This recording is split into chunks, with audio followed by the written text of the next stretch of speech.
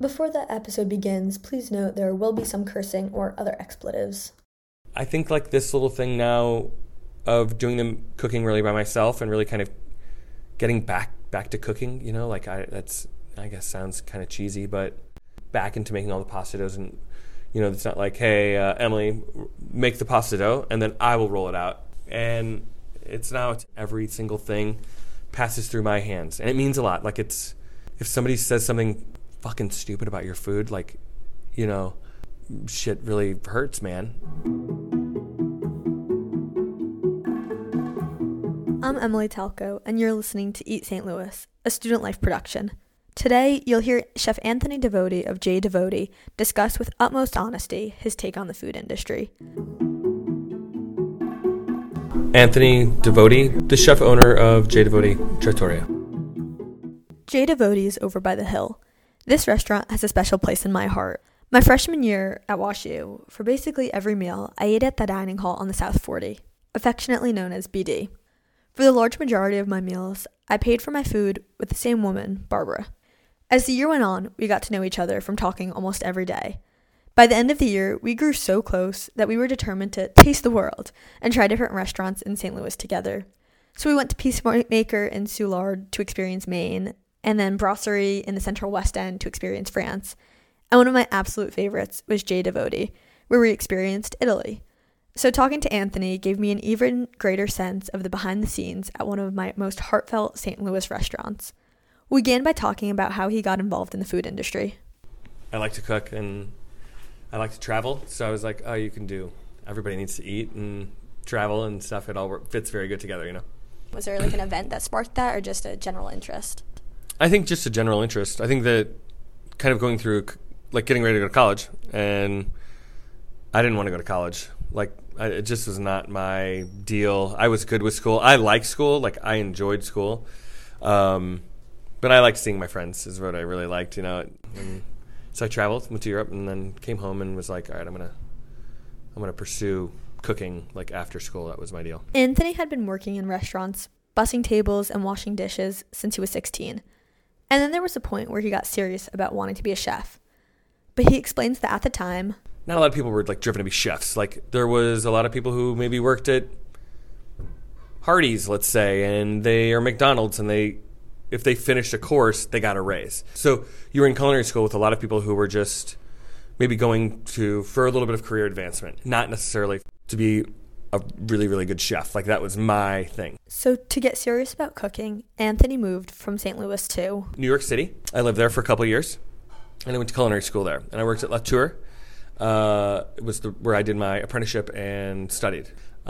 Moved back to St. Louis, did some kind of line cook things for a minute, and then, like, kind of pursued being a chef and, like, going after sous chef jobs. So I did that for a couple of years. So I moved to San Francisco. So I lived in San Francisco for a couple of years, and then moved from there back to St. Louis to open. It was Five Bistro at the time. Anthony started off what is now J. Devote over at The Grove. He explained that The Grove back then is not what The Grove is today. It was pretty unsafe, and not a lot of businesses were there. They moved to The Hill, where they are now, and he explains how the restaurant plateaued for a year. I mean, we were doing good money, and it was very predictable, and whatever, but it got fucking boring. Like, and this business is so boring. If you let, like, the same menus all the time, it's monotonous and it's shitty and it's not real cooking. You know, I was always changing the menus and stuff, but it was just like nothing new was happening. A lot of the fun stuff that I used to do, I don't really do anymore. I don't go to farmers markets. We weren't really getting any new business. The people in the neighborhood, I don't even think knew that we were here. You know, there's a lot of people I think today who still don't know that we're here.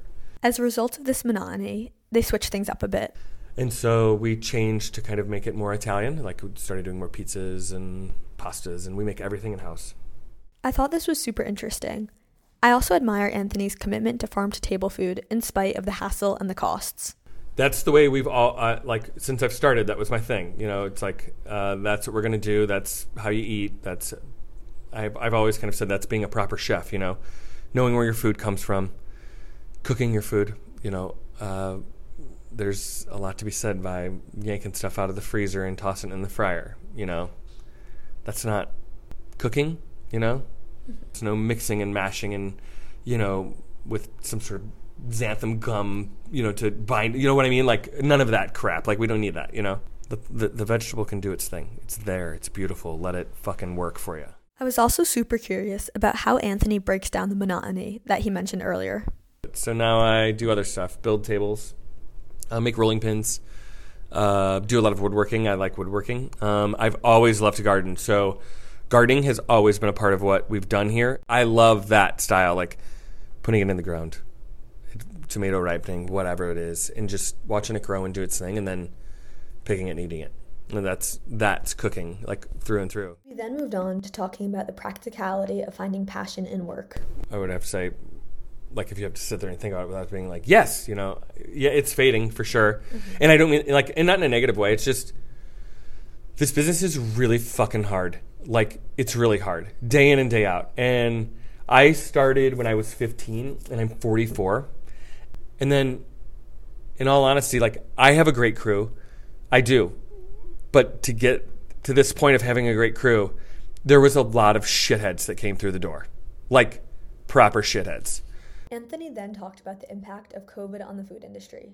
COVID hit, and people realized they could join a carpenters union and labor and work just as hard as I am now, but have weekends off, have nights off, get health care.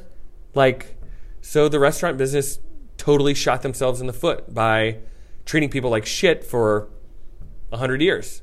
What keeps you here?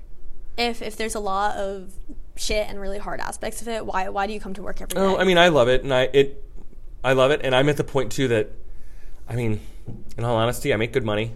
We're doing good. Like, I remember I had an interview, like, when we were in HR, and you have to do like 2 weeks of fucking BS, that they do in corporate world. But I was there, and I remember the lady going, "Why are you here?" And I remember he was another sous chef that we had gotten hired on at the same time. He's like, "Because I love it." And the lady's like, "Bullshit. You're here to make a paycheck." I thought this was funny and so true that even when you find things monotonous and hard to stand, if the love is there, the love is there. And at the end of the day, you also do need to bring home a paycheck. Anthony and I moved on to talking about family, his kids, and what he cooks at home when he's not working. We even got into guilty pleasure foods that even he, as a renowned chef, indulges in. But as chefs, we talk about stuff that we're, like, totally into, that is, like, just mainstream, like, crap. Like, I love Eggo waffles. And I make awesome waffles. Like, I can make a mean waffle, right? But I do fucking love an Eggo. But that's, like, I guess, food memory, right? Like, reminds me of being a little kid. This time of year, Reese's Pumpkins that are like the buttercup, right? It's the best, like, peanut butter to chocolate ratio that they make. Oh, yes. Yeah. Thank you so much to Chef Anthony Devotie for taking the time to talk with me today. Stay tuned for future episodes of Eat St. Louis. In the meantime, head to studlife.com to check out our current issue and other recent stories. For Student Life Media, I'm Emily Talco.